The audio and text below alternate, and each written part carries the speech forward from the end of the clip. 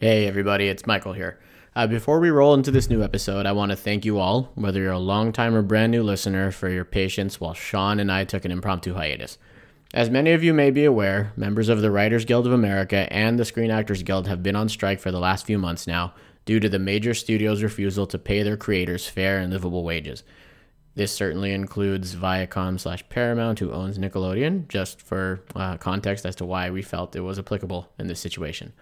Out of an abundance of caution not to promote any struck work, and also to show solidarity with these creatives who have brought so much joy and entertainment to our lives, some of whom definitely include people who have brought Hey Arnold to life, Sean and I made the decision to temporarily hold off on putting out new episodes. If you follow us on Instagram at PC118pod, we announced it on there as well. We still fully support the strike, but after receiving approval from a SAG-AFTRA representative, we were informed that television animation is not currently considered struck work. So with that in mind, we were given the green flag to start putting out episodes again for our podcast. Now, hopefully that remains the case moving forward, but we'll definitely keep our eyes on things as they unfold and keep you, our listeners, in the loop as well. If you want to know more straight from the source about what's at stake for laborers in the film and TV industries, check out www.sagaftrastrike.org for more information. As far as we're concerned, however, the pod must go on. So please enjoy.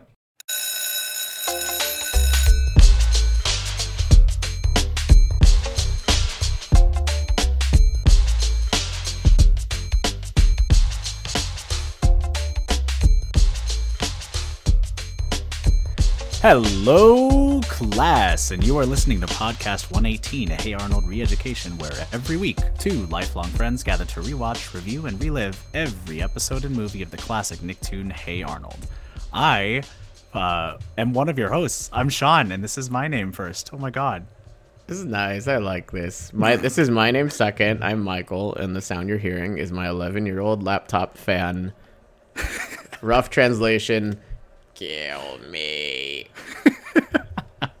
It's okay. You'll have a new one in your future soon. I believe in you. Thank you. Yeah. Before we jump really far into this, just want to make sure and give us our own little shout out. So please be sure to subscribe to us on Apple Podcasts, Spotify, Amazon Music, Stitcher, anywhere else that has podcasts that you can find our name that I'm not aware of, and leave a rating, leave a review, especially if you like what you hear, because we want some other people to find the show and riff with us, which leads us to our socials, Twitter, Instagram, same handle at PC118pod. And if you want to start a fight with me and or Michael, PC118pod at gmail.com. 118 is the digits, 118. And yeah, so today we are covering Season 2, Episode 6. Again, we go by the air order, not by the production. But we do have a little bit we want to commit to based on what we talked about last week. And that's kind of kicking off a recurring conversation about our dream fan cast if this were ever to go live action, and apparently if we had unlimited budget, yeah, we could anybody that we wanted to. Not only unlimited budget, but access to a time machine so we can pluck any actor who has ever lived out of their yes. out of their timelines, create a branch timeline, not unlike Avengers Endgame, and just so they can film their scenes, film their coverage, because we're getting that Netflix Paramount money. I feel like they really nailed it with the castings for the live action Avatar show, which we still haven't heard a damn peep from, but we'll see. But who knows? Maybe our development process will get this live action Hey Arnold 1-to-1 remake off the ground floor quicker than that does. I think we could force their hand. Maybe right? we carry some clout. We carry a couple hundred dozens listens, thousands of listens and dozens of followers. That's not bad. That's pretty good. I mean, come on.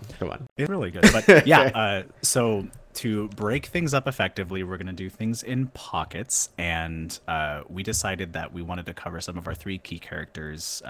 We want to talk about Arnold. We want to talk about Helga.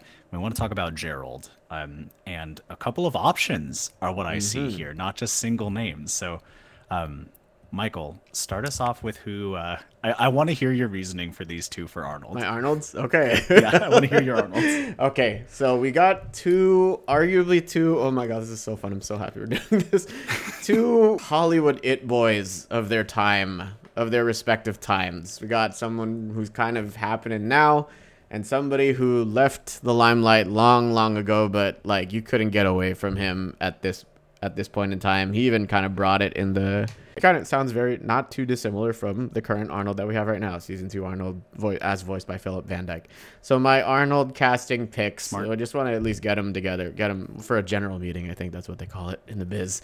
I'd love to see stroll into the audition room either Jonathan Taylor Thomas or Timothy Chalamet. Timothy Chalamet seems so left field for me. Really? Like, extremely left field. Maybe it's because he has, I mean, maybe the fit is that he has a weird shaped face. Okay, maybe. But that's not the name I expected to see here. Well, for me, okay, like my mileage kind of varies with Timothy Chalamet. I've only seen him in, Nude? Not Nude. I've seen him in Lady Bird and I've seen him in Dune. But like his vibe, like his vibe, just whatever when he does interviews and stuff, it's like he seems pretty cool, pretty chill. So I think he'd have like the season 1 Arnold vibe down pat pretty good. But then there's also this slight little vibe to me where I'm like, I think it'd be very easy for me to dislike you if you rubbed me the wrong way. Yes. Hence Timothy Chalamet. It's a good pick. So I think he could strike that balance well, and he can kind of do it all. I think he's got good chops. He can kind of manage all the tones. Jonathan Taylor Thomas again, just like very subtly too cool for school. I mean he's definitely known for being a little bit more of like smart alecky. Like more of a low-key Bart Simpson if you ever watched him on like old reruns of like Home Improvement, but I loved him in the movie he did with Chevy Chase, Man of the House, and he was very just like acerbic and kind of just like comes off as like wise beyond his years. I think that he'd bring that good kind of Arnold energy, but it maybe perhaps a little bit could easily slip a little too much towards the dickish side of things. Maybe Timothy would ultimately get the part. He might get the part. Yeah. I entirely went off of optics. I do. wanted Okay, go someone ahead. that had piercing blue eyes, because I think that's important, because I should be a little bit unsettled by looking at Arnold, and there's no way we're going to get someone to have a weird head shape like that. Okay. But I also want someone that would be very easy for you to hate based off of just seeing them. My first pick would be Jaden Martell, who, if you're not familiar, he played Bill in It Chapter 1. He played a really, really good protagonist. I think that he played his role effectively, and he could come into this role and do a good job being like a kid and liking music and maybe having some ulterior motives all the time. Like, I feel like he could do effective at that. Yes. And then the other is Freddie Highmore, exclusively because of the clip saying, "I am a doctor!" That is 100% the reason that he's here. Oh my God. And he's also a good actor. I think he could easily play somebody that is like seething right below and maybe a serial killer. I do think after your justification that I could see Timothy taking the part based on his persona, because I went entirely by book covers here. I think depending on the cast, depending on the characters, I think there's people that I did more on a purely like aesthetic cosmetic level, and then there's people I'm like, based on previous works or like how they've kind of been typecast, I think they could pull this off. Which informs my Helga casting. If we're just going to her next. Did you want to bring go us to? to? All right, cool. So I only have one for Helga again. Like, and if like new people spring to mind as we are just consuming media, that's fine. You can have kind of these dark horses come into the race, lobbying for the role. So my Helga pick would be solely from her performance as Kim Kelly in Freaks and Geeks. We got Busy Phillips. Basically, it would be a pretty one-to-one. Some of these people would have to like play much younger, like Busy Phillips. Let's say if I even plucking Busy Phillips through time and space from like Freaks and Geeks era, she's like 19, expected to play 9, but whatever, it's fine. Yeah. If Wet Hot American Summer and Grease can do it, then so can we. Or It Chapter 2 with that very questionable de-aging technology they used in that film. Talk about suspension of disbelief. But anyway, I think Busy Phillips as Kim Kelly, like she really brought this like cold hard, like stone-walled, like mean girl with a very like just sad home life and just a lot of insecurity and but still just that bluster being like the default gear that she kind of basically drove in. So I think she was kind of the only person I could really picture in the role. It's a good pick. I went a different route. Okay. Who is this person? Hold on. I forget. Go So ahead. Natasha, I'm gonna butcher her last name, Dimitriou, I believe. She plays Naja on What We Do in the Oh Shadows, my god. and I feel that I would love. I mean, I love every time that she's on screen because she is always picking a fight with somebody, always very self-righteous, very assured Okay. of herself. Yes. She plays such a good obsessive with Gregory, who's her like umpteenth decapitated lover. Like she commits so well to this bit of the lovable but also, I mean, I guess even affable fits here. But she's bonkers. Her character's bonkers. She can play bonkers effectively, and I think for someone that is as obsessive as Helga and goes into these, I mean, her poetic tendencies, I think Natasha could kill that shit. Right on. Kill it. For And sure. she can put on that accent again too, which would be great. That would be good, yeah, for the soliloquies and everything. She'd totally pull it off. Yum, yum, yum. All right. Cool. And wrap it up with Gerald. Yes. Okay. Again, this was a little more difficult. Again, I think especially as we see in today's episode, like there are a lot of layers to Gerald. So by that token, I went with Caleb McLaughlin, who's best known for playing Lucas on Stranger Things. I think he bills him. I mean, he's not super. I mean, we know he can rock a flat top based on the most recent season, so there's that. And then he also has to Fair. deal with his little Yes. sister a lot, cramping his style, which we get into with this episode. I do appreciate seeing the way he kind of is under pressure, which, I think as the show goes, like, Gerald's back is going to be against the wall, like, kind of more often than not, I would say. So Yeah. I think, Caleb's going to need some more Netflix money after the Writers Guild, the strikes are over, and season 5 of Stranger Things gets its, wraps production. So, we'll just keep throwing him the Netflix bone.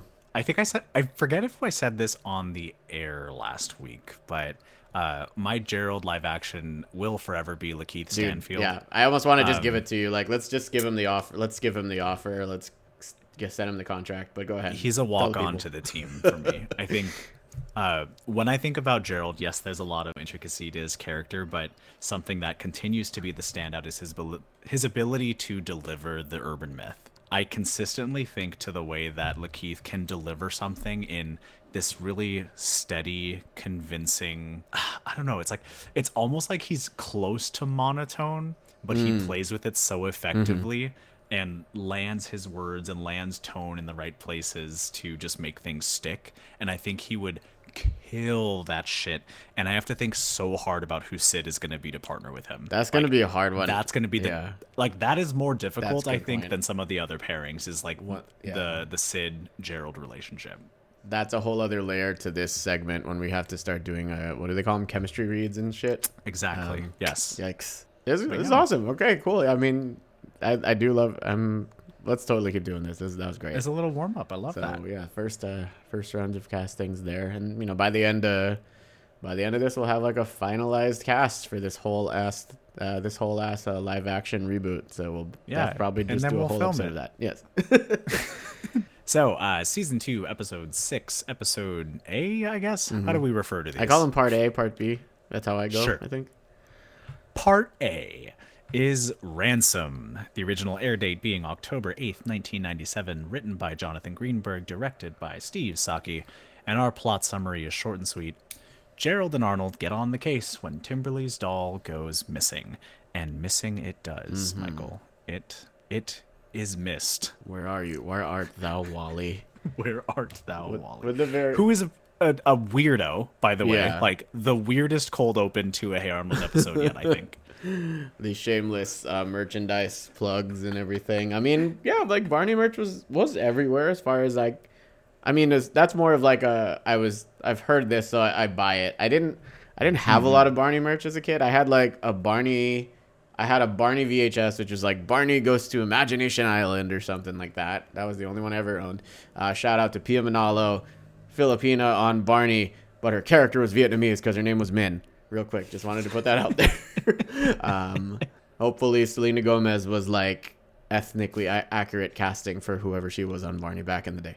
But then I didn't know also they played characters. I thought that was just kids hanging out.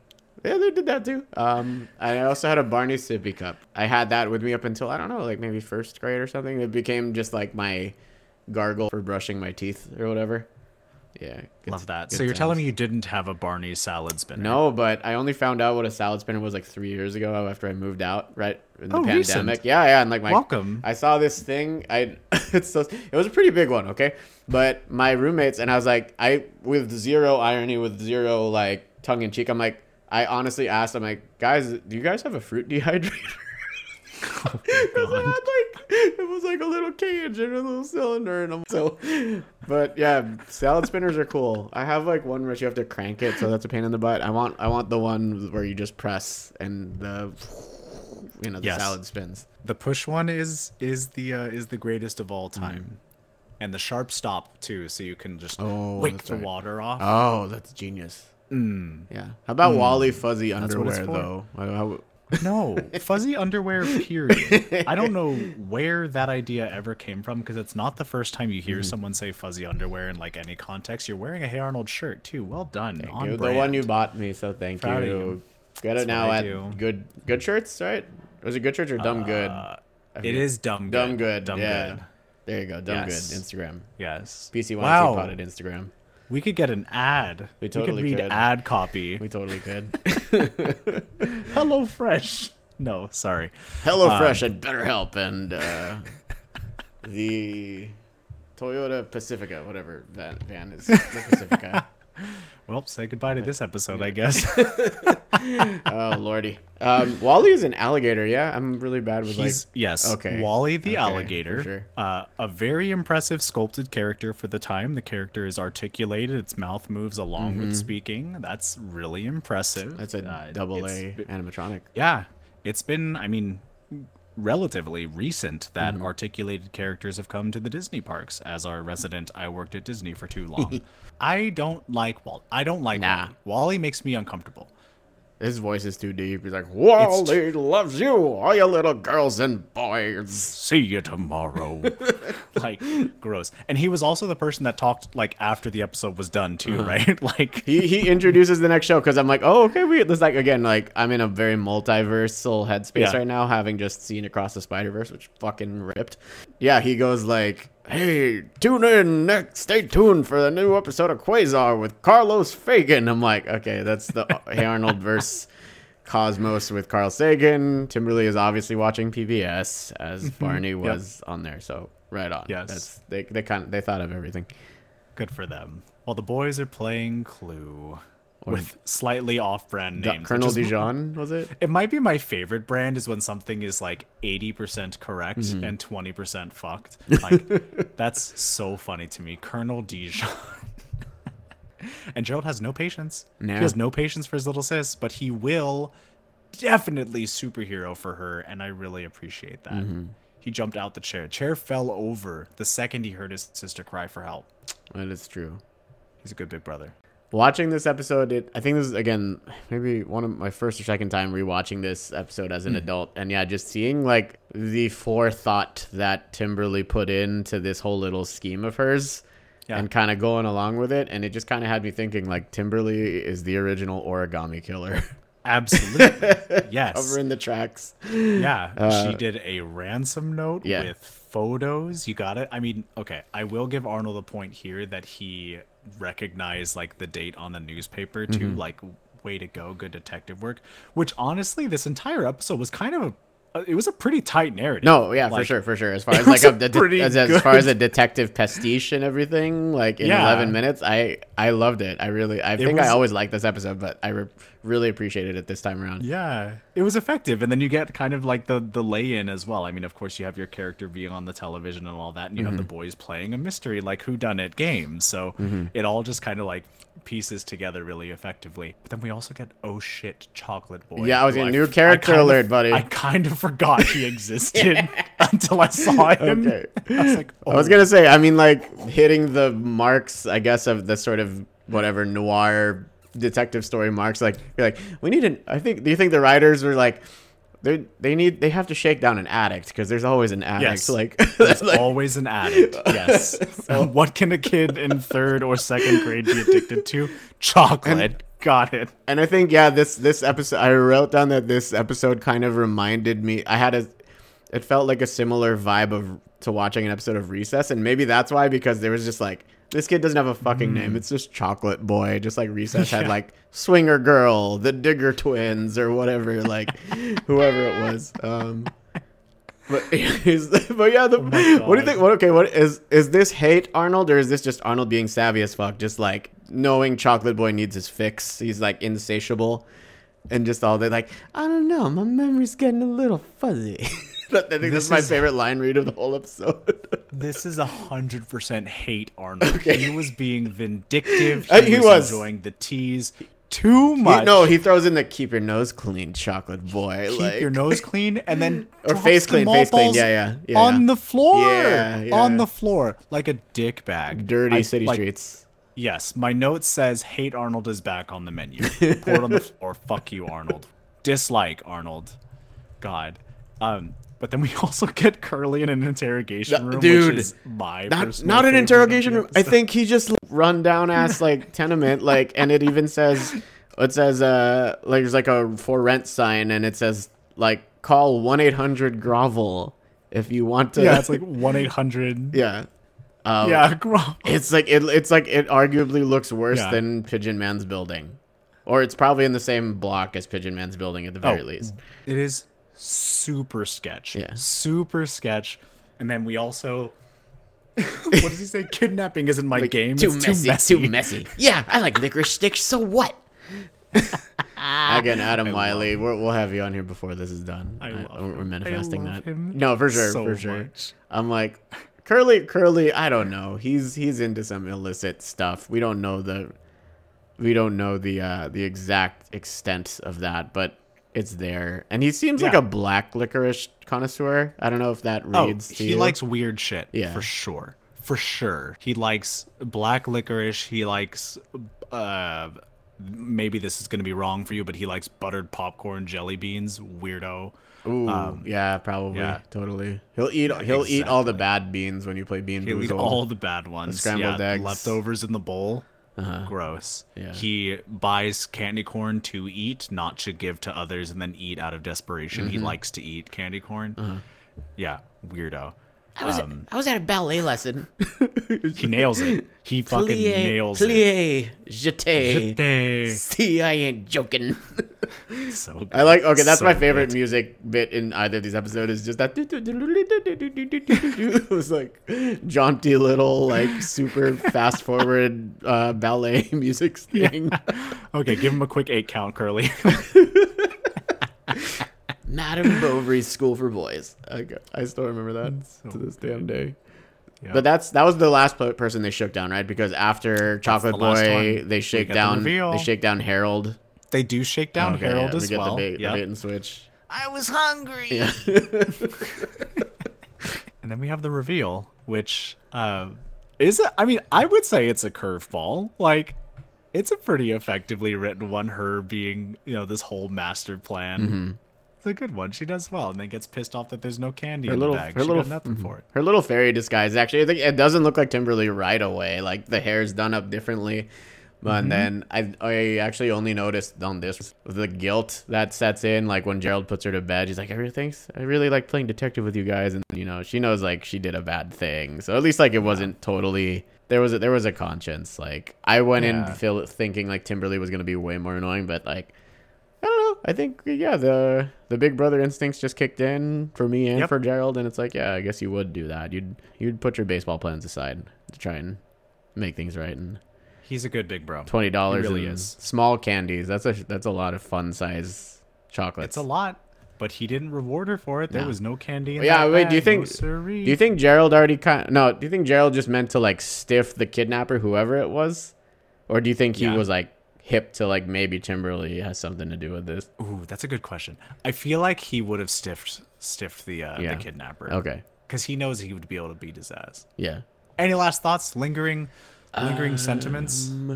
No, I think this one was really like nice and quick. There was just a lot of fun little character. I did like Arnold and Gerald both kind of going into this like old-timey 30s detective voice whenever they were particularly shaking down Harold. Fat shaming Harold, that's another in the hate Arnold category. Yeah. They kept calling him slim. That's not cool. Arnold. I think Arnold started it, I think. I think He always does. Yeah. Dickbag. Call me slim one more time and I'll knock your teeth out. You deserve it, Arnold. You deserve to lose your 2 front teeth. Ding dong. You know who doesn't deserve to lose 2 front teeth is Lila. Good segue. Bring it. This Keep it episode, going. at least. Keep it going. So we're going to flip the record over. We're going to go to the B-side. This is Miss Perfect. Original air date shared October 8th, 1997. Written by Steve Vixton. Directed by Steve Saki. And the plot summary. Lila, the new girl, is disliked at school by Helga and the other girls for seeming to be absolutely perfect and is a big hit with all the boys.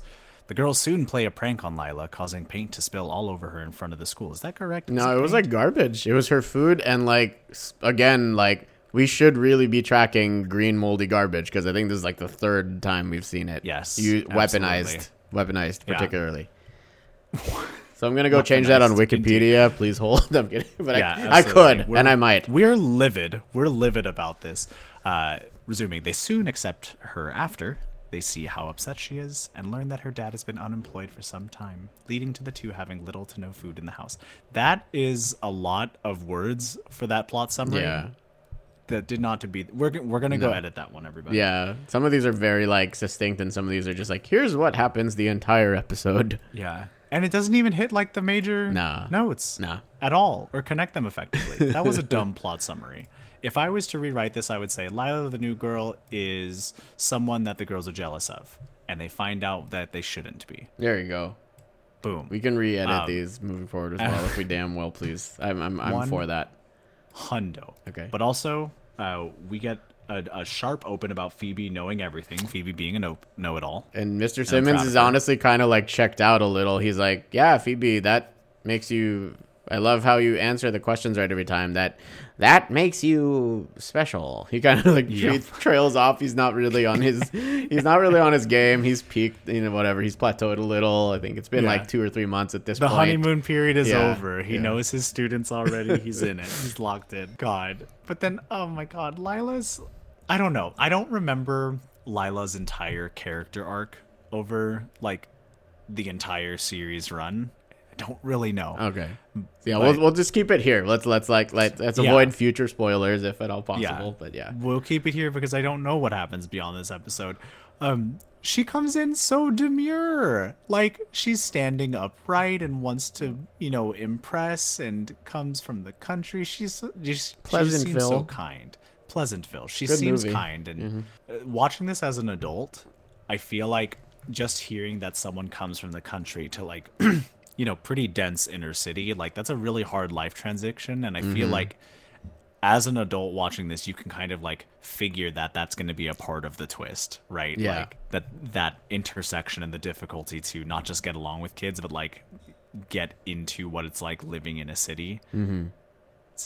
That's a big change. Yeah. It's a big change. I think you hear about that too. I mean, we grew up comparatively in a suburb, and then I think I just always heard these stories of the kids who grew up going to school in SF and shit like that, and it's just the stories you would anecdotally hear about the schools. It just sounds so much rougher and stuff, and just the vibe is different. It's a very, I guess, just kind of fish out of water coming into the dog eat dog thing. Very interesting to see Helga being kind of the ringleader of the girls for I think for the first time, really. Usually we're always kind of seeing her with Phoebe or on the fringes, being excluded from the slumber party, but I guess that's kind of a good continuity thing. I think maybe the whole slumber party thing that kind of ingratiated her, and she sort of took this new position, and everyone was just kind of on board with it, and she was just, I guess, kind of the queen bee of this particular affair. Yeah, I mean, it makes sense, right? She has the loudest personality, which makes it easy for the kids to just kind of go along with things, which is very much what happens in this episode. I don't know if things would have escalated as far as they did if Helga hadn't instigated a lot of the escalation. This is the first episode where I really realized how impactful that Hey Arnold low angle semi fish eye presentation of the characters standing plays so effectively mid-episode. It did, right? yeah. Because you have the girls looking like that, like arms crossed and everything. Sheena in particular is very angular, like curved because of her height. And that intimidation lands. Like, you know that they're nefarious in that moment just because of the way that the angle's implied. So good. So good. Yeah, So good. it was to good effect. Again, yeah, I think just really narratively it worked because it showed that they were on their high horse of just general superiority, not even moral, just like we're better. We don't like you. You're shaking things up, and we're better than you, and we're gonna try and just make sure you're not welcome here. Exactly. And then she gets to go play kickball. Good for you, Lila. Sure, Good for wanna you. go play kickball with us? I do like joke setups like that where it just gets undone in the very next line. Yeah, exactly. Dissolve the tension pseudo immediately. Oh yeah. Let's be real quick fashion talk. Again, like Lila really pulls off that green plaid kind of farm girl thing. I think it goes well with the red hair. It was super weird just seeing her and Rhonda in the blue outfit, which made both of them just look like Cammy in Street Fighter Alpha 2. I was like, oh shit, that's right. It's a very specific cut, but yes, they both had the beret. Yes, she made it herself. So I don't know, fast fashion. What are you gonna do? Impressive. Yeah, man. Once you find out her resources are limited. True. Good point. Another new character alert here. We get Big Patty, who is, I don't think she's named here, but later we find out her name is Big Patty. And that always, for me, I was like, oh, she's just like a bigger, angrier, like brutish Helga who has like Francine's hair from Arthur. So that's what I was kind of like going at as a child. And again, for me, there was like the callbacks here a little bit of a just like narrative callback to, again, Operation Ruthless, in which like Helga concocts this master scheme. She keeps getting royally messed up. A lot of bodily harm. Again, very like Wile E. Coyote. Well, I think the Operation Ruthless was more Wile E. Coyote. This is more of that. It looked like Wile E. Coyote, but it wasn't. It was like a coyote trying to like steal like sheeps, and the sheepdog keeps beating up the coyote character or the wolf. Yes. So yes. And there's nothing implied other than she's getting her ass beat. Yeah, basically. And for some reason, there's a cat in the janitor's closet as the hits are landing. You're like, which is probably why I was thinking cats running out of shit was the recurring, but it's just the cat noise whenever people get their shit rocked. And the broom closet, right? Dude, I mean, in this episode, this reminded me that one of the funniest things one of the things I found the funniest as a kid was just seeing a character, whether live action or cartoon, in a neck brace after they've been injured. Yes. And then bonus points because she gets beat up again, and then she has one black eye. Yes, one black eye. It's so good. It's so good. I couldn't believe it. I think when she walks to the broom closet the second time, there's like the single like dong, like the bell, like the death like a bell. church bell or whatever. So good. Oh, dude. So good. Dude, but Big Patty eats well, man. She has a multi-vegetable crudité. Let's go. Yeah. Well, let's go. Lila's resources make a lot more sense. And yeah. Farm fresh milk, though. Farm fresh milk. And a Macintosh apple. A bologna sandwich. Yeah. Which makes sense that it's a bologna sandwich and a Macintosh apple, because no one in their right mind would choose a Macintosh apple if they didn't have any other choice. Unless they were financially hamstrung otherwise. Yeah. Well, I guess I would take a Macintosh over a Red Delicious. Absolutely. But then those are immediately eclipsed by every other type of apple. I would take... Okay, so it would be Red Delicious. It would be Macintosh. Gala... Dude, you Granny Smith. With the Apple Talks, your Fuji stuff I don't even know exists. Okay, Honeycrisp. There you go. That was the right answer for the number one. Order. Right on. Go get a Honeycrisp right now. You won't. Exactly. My mother-in-law dropped off some random apples.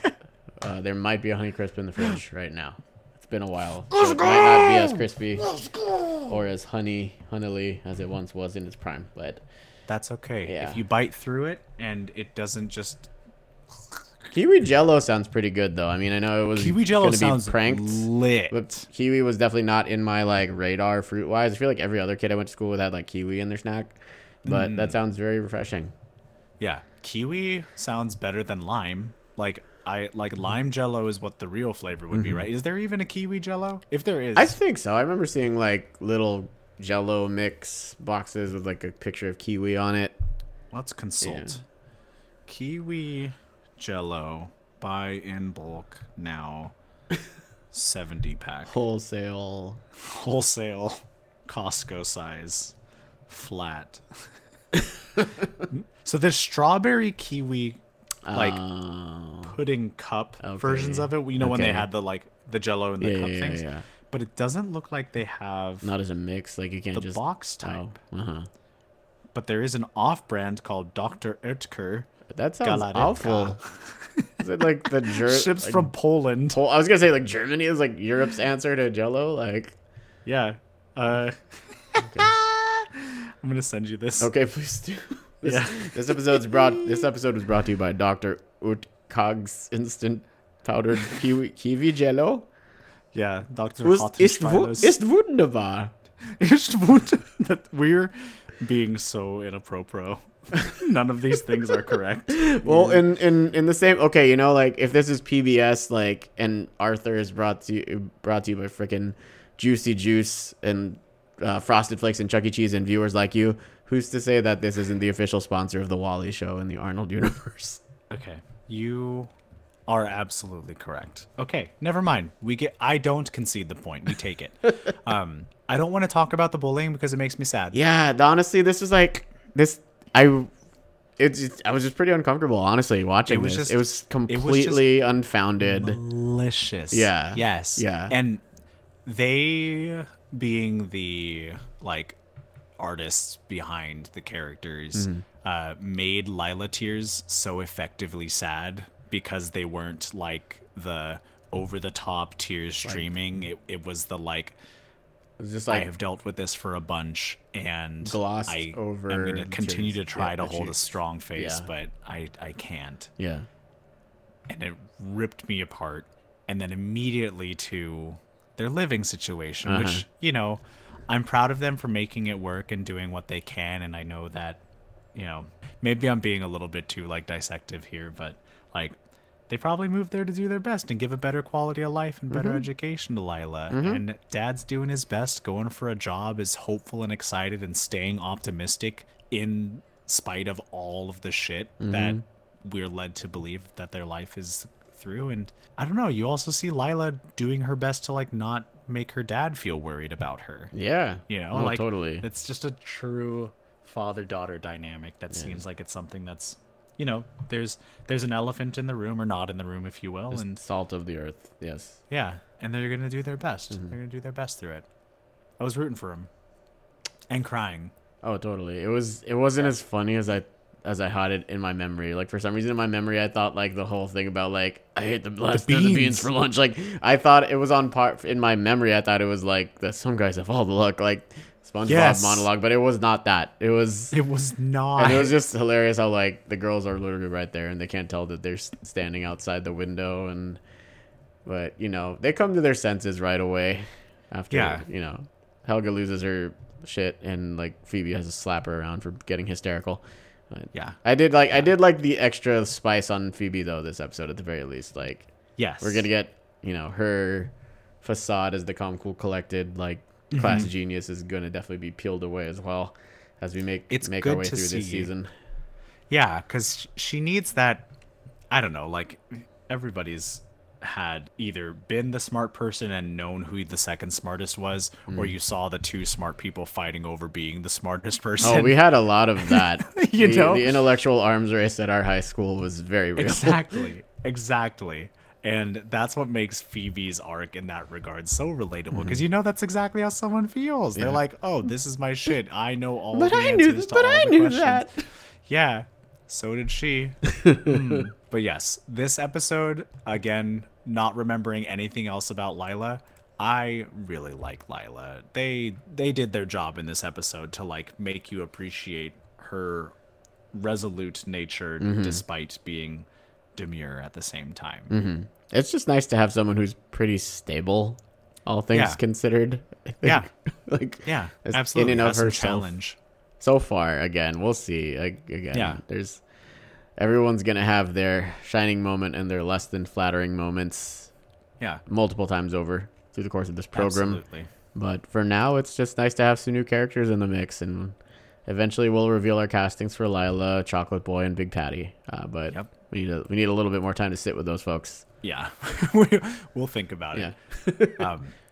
But yeah, that's all I've got for this one as well. Unless there's any stray thoughts you have, Michael? To Oh God, it's been almost a throw year into the ether. since the concept of stray thoughts was introduced in our what a nightmare. Introduced into our vocab. No stray thoughts. Just Love thinking of how the second season of House of the Dragon is progressing in production without the privilege of rewrites. So we'll see how that goes. Media is gonna suck for the next at least 9 months. Yeah, at least. Yeah, that time delay, which is the perfect time to just like rabbit hole yourself into these nostalgia rewatch fan casts, such as ours. Absolutely. Well done, Michael. Going on to the morals. Yes. What would you attribute to Ransom, side A? Well, I think it depends on who the moral is ultimately for. I think for Gerald, fair. it's, you gotta kind of just drop your self-image, whatever that may be, and just show up for your siblings and when they need you. But also, if you're Timberly, if you're gonna stage a kidnapping and play the victim while also being the mastermind, you gotta just like cover your tracks. You gotta. Scott Shepherd got away with it for the most part. David Cage knows how to write a mystery thriller like it's nobody's business. Absolutely. This is a quick PSA to play Heavy Rain, or at the very least, just listen to Kumail Nanjiani's stand-up routine about his experience playing Heavy Rain. That's probably a good route too. Yes. It's not a good replay. No, just listen to Kumail Nanjiani's stand-up routine. Not a good replay. $60 I paid for this experience. Yeah. Oh my God. It was good at the time. Yes. When they hadn't made any other games that blow it out of the water.